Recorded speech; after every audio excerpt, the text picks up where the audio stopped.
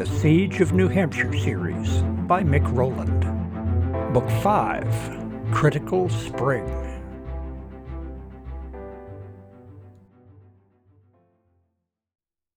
Chapter 16, Fighting Demons. Susan hummed an old Aerosmith tune to herself as she gathered an armload of firewood from the ugly wood pile behind Sandy's house. The nicer, straighter logs were reserved for heating the home. The twisted, lopsided, and gnarly pieces were set aside for the outdoor burns. Susan was happy to volunteer for tending the outdoor fires.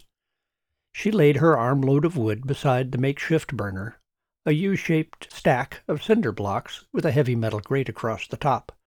The brown water in the pot was nearly boiled down enough to be transferred inside. Before she took the pot into the kitchen, she wanted to place a new pot full of tea-colored water on the grate and get it to boiling. The second pot sat below a large clay flower pot, itself atop two boards straddling yet more cinder blocks. The rainwater was done percolating through the wood ash in the flower pot into a stainless steel kettle below. Only damp, gray, clay-like ash remained in the flower pot. A bit over 4 gallons, she muttered to herself. A little extra shouldn't matter. She cautiously peered into the pot over the fire, careful not to breathe in the caustic fumes. The previous 4 gallons had boiled down to a pint of molasses-brown liquid, bubbling at the bottom of the pot. She swapped the pots and poked several of her irregular logs into the fire. Before taking the pot inside, she paused to check on Paul's smoker. She took a deep breath of fresh air and squinted her eyes before opening the wooden door. Paul's homemade smokehouse resembled an outhouse constructed of reclaimed lumber. Smoke billowed out, surrounding her face. She reached her hand in to squeeze the jerky strips on the metal racks. Close, but still too soft, she muttered. Paul had butchered his oldest cow, Jezebel, a few days ago. She failed to breed for the past 3 years. Even though Paul seldom named his beef cattle to avoid any sentimentality come harvest time, Jezebel had earned her name by being ornery, stubborn, and ill-tempered. Since 2 of his other cows would calve soon, the limited pasture would be better used by the calves. Jezebel had become more of a food liability than an asset. With the butchering, 5 Corners had a temporary surplus of meat. The challenge was to preserve as much as possible for later. They might not butcher again until late fall. Jezebel had also provided a sudden abundance of fat. Sandy rendered much of the fat into tallow. She planned to make tallow candles. The light wasn't as bright as wax candles, but wax candles had become nearly extinct after the winter. Tallow candles would be better than nothing. Sandy's other project was to make soap from the tallow. For that, she needed the potassium hydroxide leached out of the wood ashes.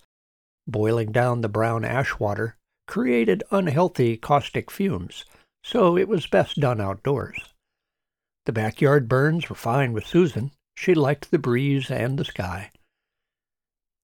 "Here's the latest pot," Susan said as she maneuvered the pot through the doorway. She was careful not to let the sooty bottom and sides brush against anything. "I think it's boiled down enough." "Oh, good," said Sandy without turning around. "I'll finish the boil down on the stove here. Put yours into my smaller pot." Sandy pointed at a saucepan on the wood-fire cook-stove. "But," Sandy held up a cautioning finger, "do it on the floor. I don't want any of that lye splashing on my other pans. It leaves permanent spots." Sandy stirred the pot of liquefied tallow to ensure that it was all melted. The stovetop was stacked with other pots and pans and molds in various stages of project completion. Susan set the saucepan on the ceramic tile floor and began slowly transferring the dark brown liquid. She looked toward the windows, trying to breathe the clear air. A wide baking pan slid off the clutter atop the stove. It hit the floor with a sharp bang, right beside Susan. Susan looked up, startled. Her heart seemed to have stopped, and then raced. Her breathing had stopped. When she tried to breathe, there was no air in the room. She gasped. While she glanced around to see what made the sound, she noticed that her vision was going dark, starting at the edges and closing in. Susan could feel the change growing inside herself. "No, not that. Not now." She tried to will her heart to slow down and the blackness to recede. "Oh, that silly pan," said Sandy. "I didn't need that until later. I should have... Are you okay? Susan?" Susan gasped for air like a fish on shore. The black tunnel grew smaller. She closed her eyes tight, hoping to erase the incoming tide of darkness. Her heart sank when she opened her eyes. The tide continued coming in. Half of her world was black. Half survived in a circle in the center. She turned her head to try and see something recognizable in the disk of light that remained. Brown tile, white wood, stripes. Nothing looked familiar. "No, this can't be happening. I'm done with that." She needed to find air. She backed up, bumping into something. The little visible circle offered no clues for which way to go. She backed up until she hit a wall. Her heartbeats pounded in her ears. A wall. She was trapped. There was no air in the room. Her lungs labored to take in something, anything, but couldn't. Her face felt like it was on fire. Someone was talking in a foreign language. Pairs of eyes began to drift in from her peripheral vision. The eyes. She froze in fear. They would find her. She moved the little disk of her vision left and right to avoid the eyes. But they followed her. They closed in. They would see her soon. Which way should she run? She padded along the wall. She bumped into something that fell over. She stumbled over whatever it was. Around the corner, she felt boards, a doorframe. It was open. Susan rushed through the door and smacked into another wall. There was no air in the new room either. The eyes closed in. She had to run. Her fingers found the doorframe. Closed. She patted around to find the knob. Little white birds flew in swirls through her dark tunnel. Were they looking for her?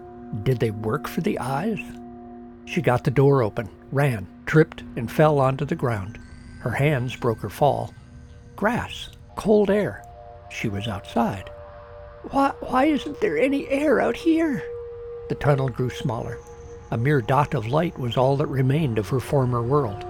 The eyes began to settle in near the middle. They had seen her. Dead eyes. Staring eyes. Accusing eyes. "No!" Susan screamed. "Get away from me!" She swung her arms back and forth, trying to hit the eyes. They were always out of reach. She dared not step closer to them. They would grab her. "You can't have me! I won't go! I won't!" She remembered the revolver in her waistband. The eyes weren't going to take her without a fight. "Get back!" she shouted.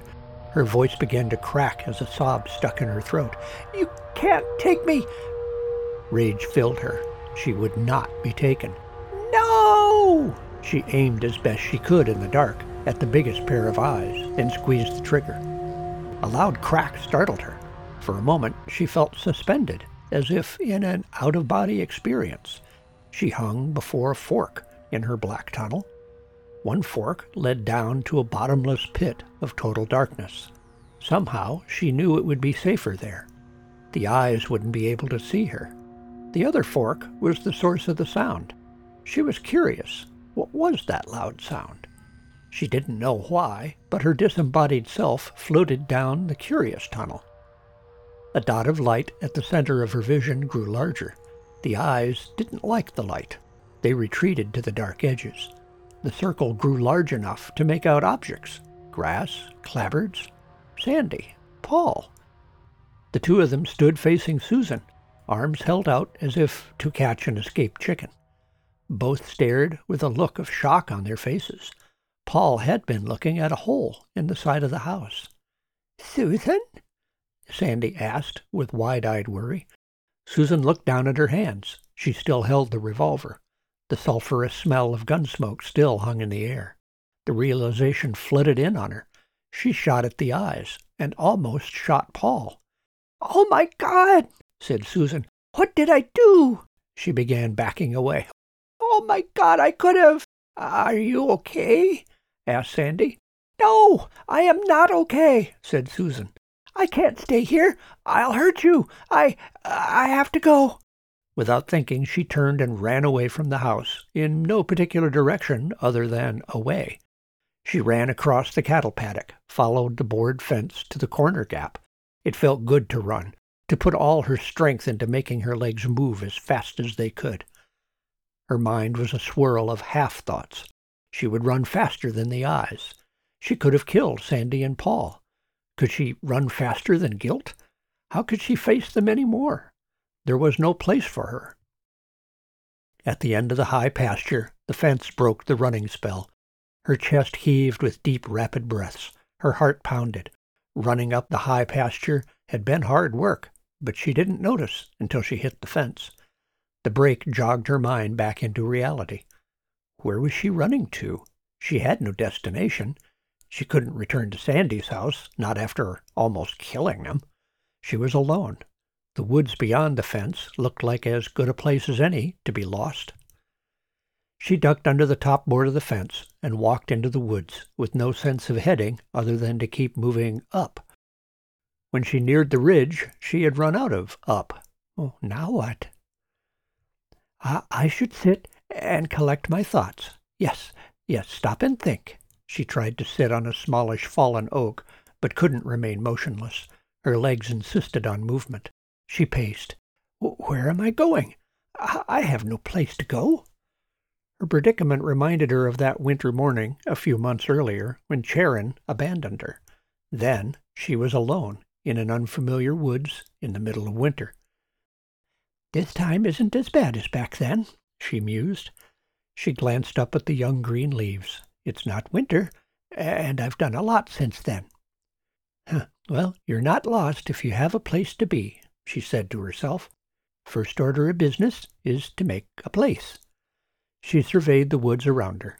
The ground was definitely too sloped for an easy shelter. While she walked slowly back down the hillside, her eyes scanned back and forth for a patch of ground that was more or less level. A hill is a dumb place to look for flat ground, she scolded herself. Despite her pessimism, she found a small hollow between 3 oaks. The shallow bowl of ground was reasonably flat. 2 of the oaks stood roughly 6 feet apart. A third stood 10 feet in front of the other 2. Susan rubbed her chin as she studied the ground. The spot was workable. She might find a better place somewhere else, but for today it would do. Using her big knife, she hacked down an older sapling to become her shelter's ridgepole. She trimmed its length to fit snugly between the 2 oaks. 2 forked saplings became the uprights to ensure her ridgepole's position. She gazed at her construction with her hands on her hips. It was a good start. It felt good to be building something. Walking back and forth along the hillside, she hacked down thin branches with leaves. She had hoped for pine branches, but the few pines that grew up on the hill were too old and tall. All of their limbs were out of reach.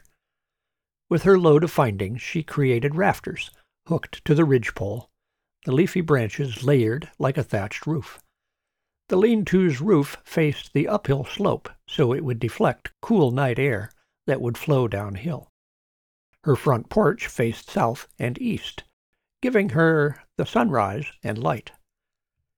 Sitting Indian style, she scooted back beneath her new roof and looked out at the forest. Well, not bad for a fixer-upper. I'll call this place 3 Oaks. Well, you're not lost if you have a place to... Her voice trailed off. A sob welled up in her throat. Place or not, she was utterly alone and feeling very broken. She buried her face in her hands and let the floodgates fly open. Why did she always ruin things whenever it looked like her life was getting better? Was she really that inept at life? Was all this part of the movie curse because she kissed Martin on the cheek? Martin. How could she ever go back to Cheshire? She was a danger to anyone around her. Why did the eyes come back? She thought she had buried those demons. She had convinced herself she was over all of that. She sobbed until her throat hurt and her shoulders ached. A coughing jag ended her crying session. Wiping her wet hands on her coat and snuffling deeply, she stood up. "Well, I'm gonna need a fire for tonight," she told herself. "Better stop sniveling and get to work." Within 20 minutes she had gathered an armload of dry branches. They would be her kindling and starter fuel. A dead maple, perhaps 4 inches in diameter, caught her eye. "Well, you look like longer burn fuel," she told the tree. Despite being dead many years, half of the bark had fallen off. The little maple wasn't ready to fall over. She pushed it with all her strength and threw her shoulder into the tree, resulting in only a sore shoulder. The maple stood defiant. "You need some persuading," she wagged her finger at the tree. Taking a section of dead branch, a bit thicker than a broom handle, she struck the ridge of her big knife, forcing the blade to chop into the tree trunk. Using her baton and knife, she chopped out chips, creating a notch in the tree. "Is halfway through enough?" she wondered. She squared up her feet like a linebacker, then hurled her other shoulder against the maple. It snapped flat to the ground. Susan went tumbling over the tree, landing face down in the leaf litter. She chuckled lightly as she spit leaf bits out of her mouth. "Well, if you're going to do dumb stuff, better to do it while no one is watching." After dragging the persuaded maple back to Three Oaks, she realized she would need water. Cold and hunger could be staved off, but dehydration was not to be trifled with. She felt in her back pocket for her crude leather wallet. Inside was a folded plastic bag, a folded paper towel for a filter, and sections of old cotton clothesline for tinder. "There's a stream down on the other side," she told the bag as she unfolded it. "Let's get you filled up." In her right front pocket was the little bottle of water treatment tablets. She was glad that she had opted to save some of those for a more appropriate time. This was that time. She had no pot in which to boil her water. On her way down the far side of the hill, she heard thrashing around in the leaf litter. Taking slow steps, peering around the trees, she found the source. One gray squirrel chased another up trees, down trees, across the ground to other trees and back.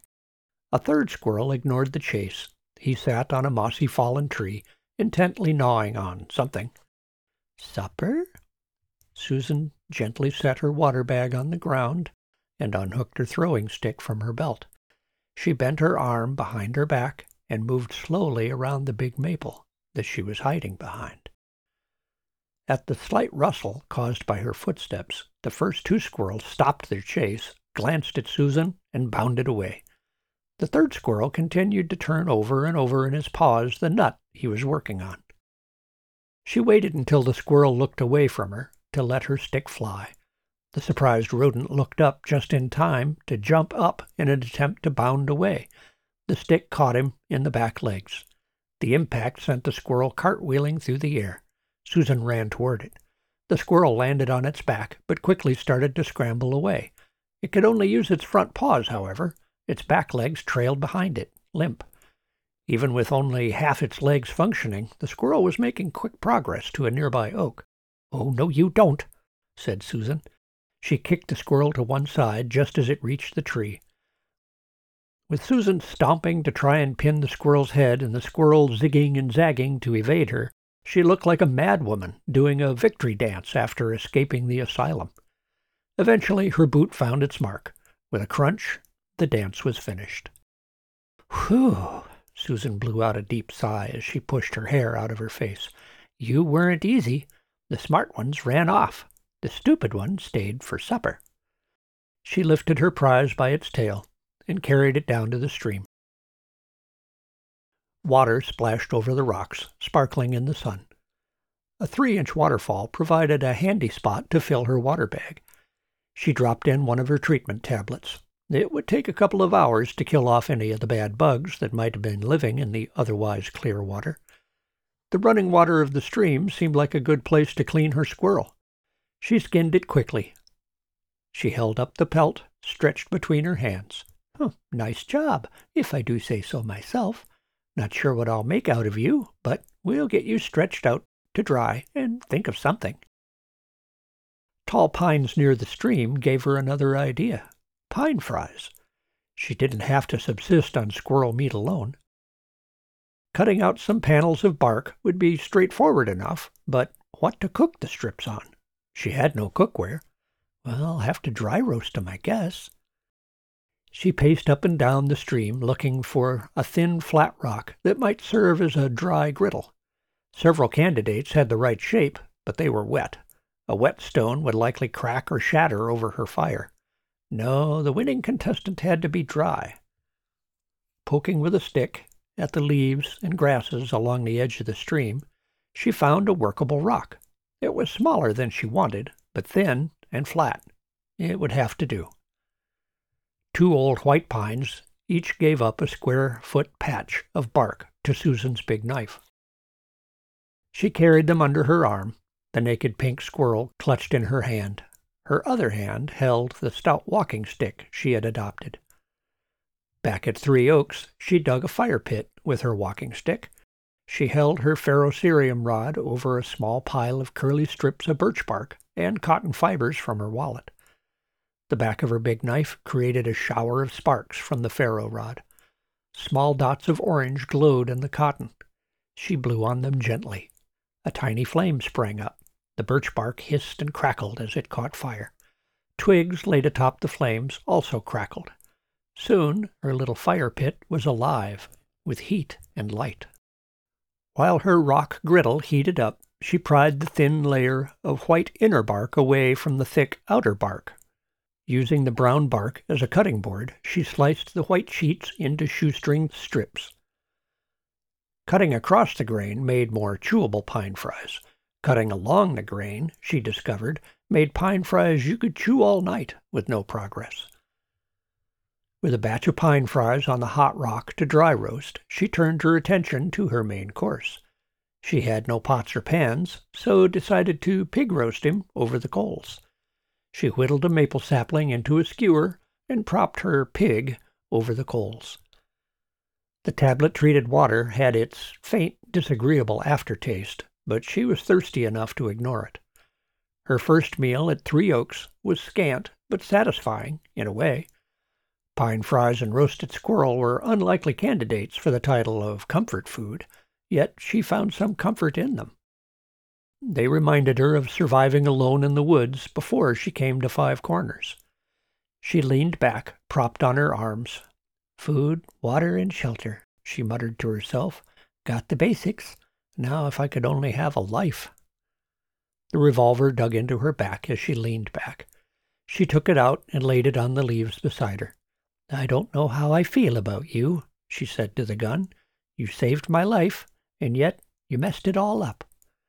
She looked between the trees at the edge of the upper pasture and her former home unseen beyond the grass.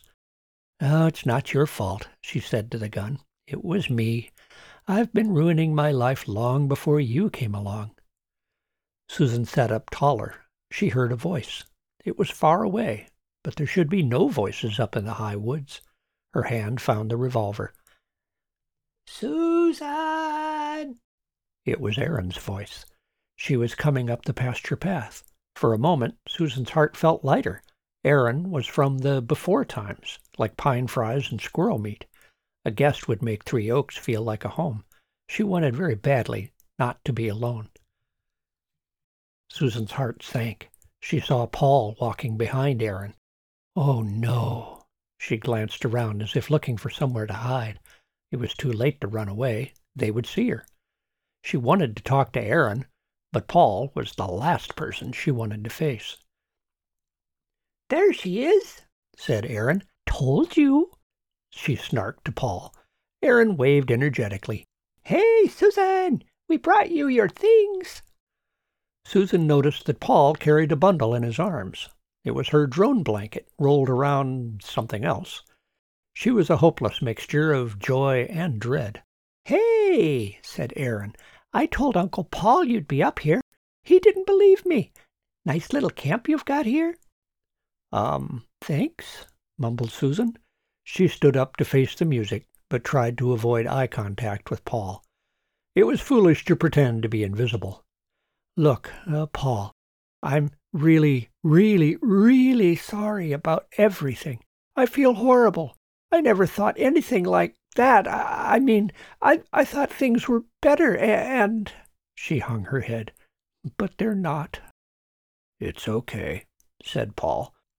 "Okay? How can it be okay? I shot at you. I could have killed you. You should be furious at me." Paul shook his head and shrugged. "You missed." "What?" Susan blinked in confusion. She was braced for rage, condemnation, guilt. Why wasn't he yelling at her? "Uncle Paul said you were just having one of your episodes again," said Aaron.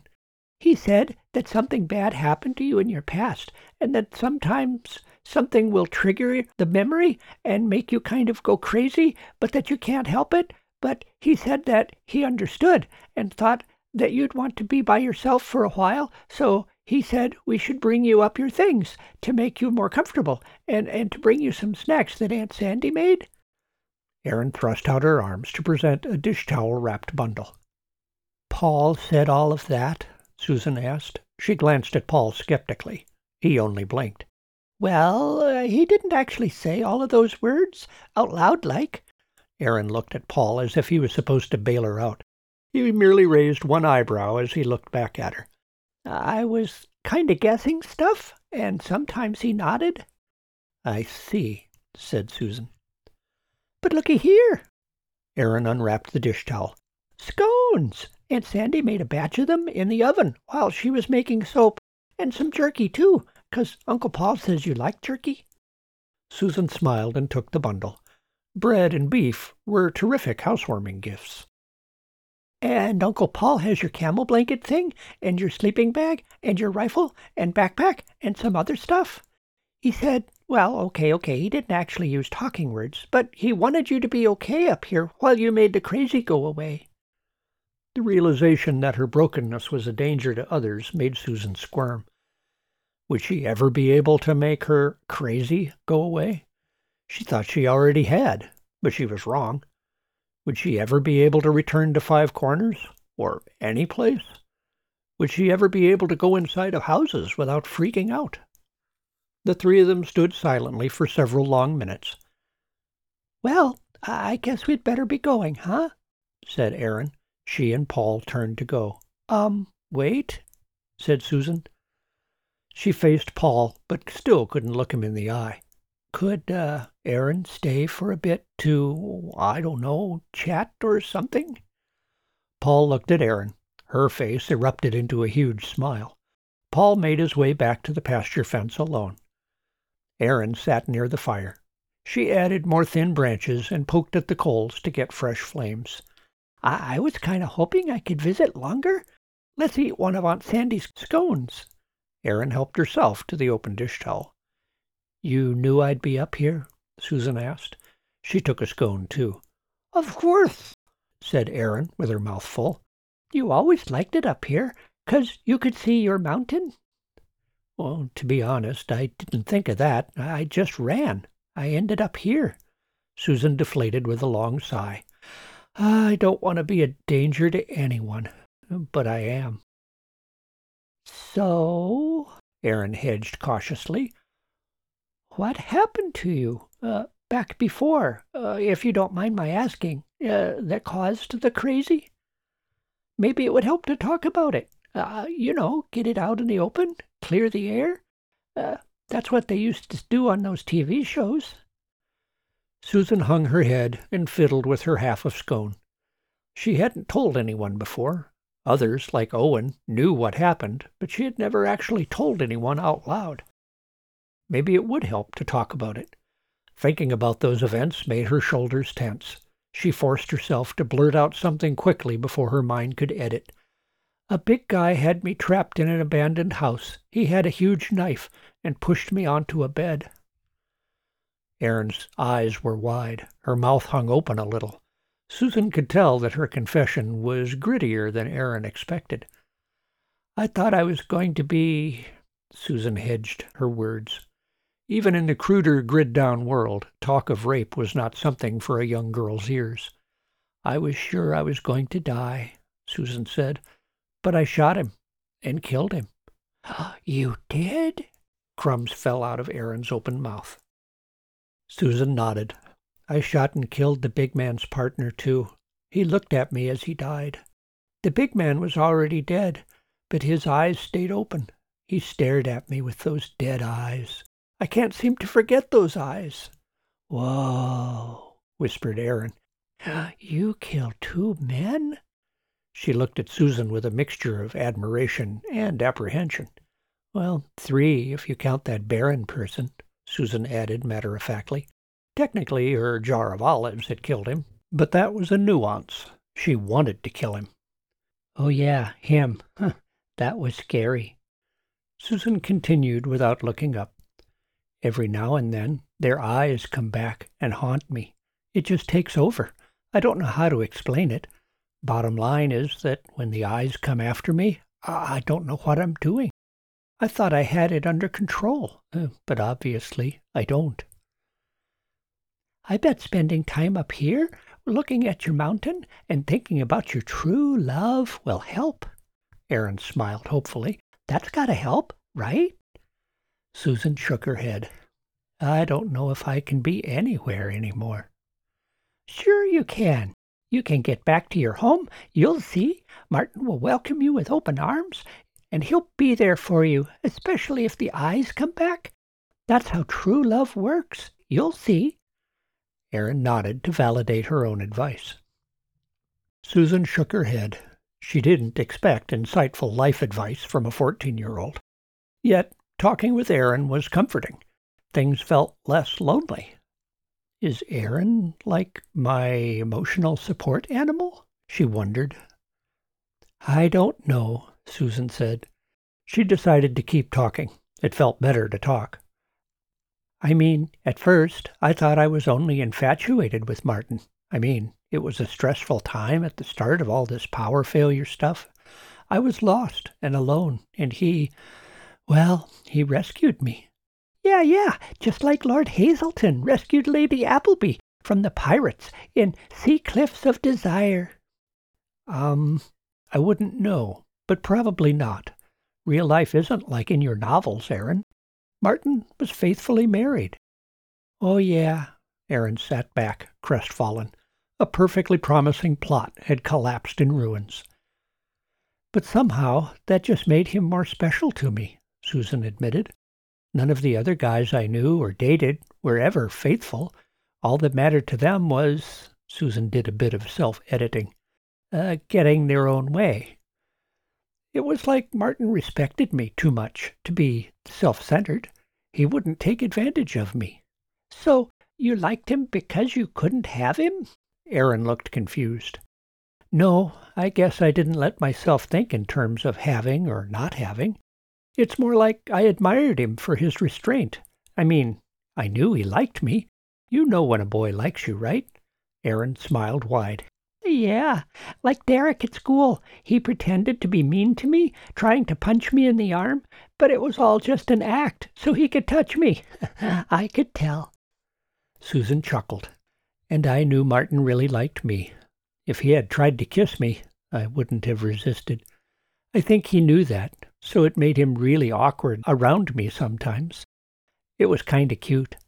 He was also patient with me while I learned new things, and kind to me, without ever once asking for anything from me. He just seemed to care that I was okay. That sounds like Lord Hazelton.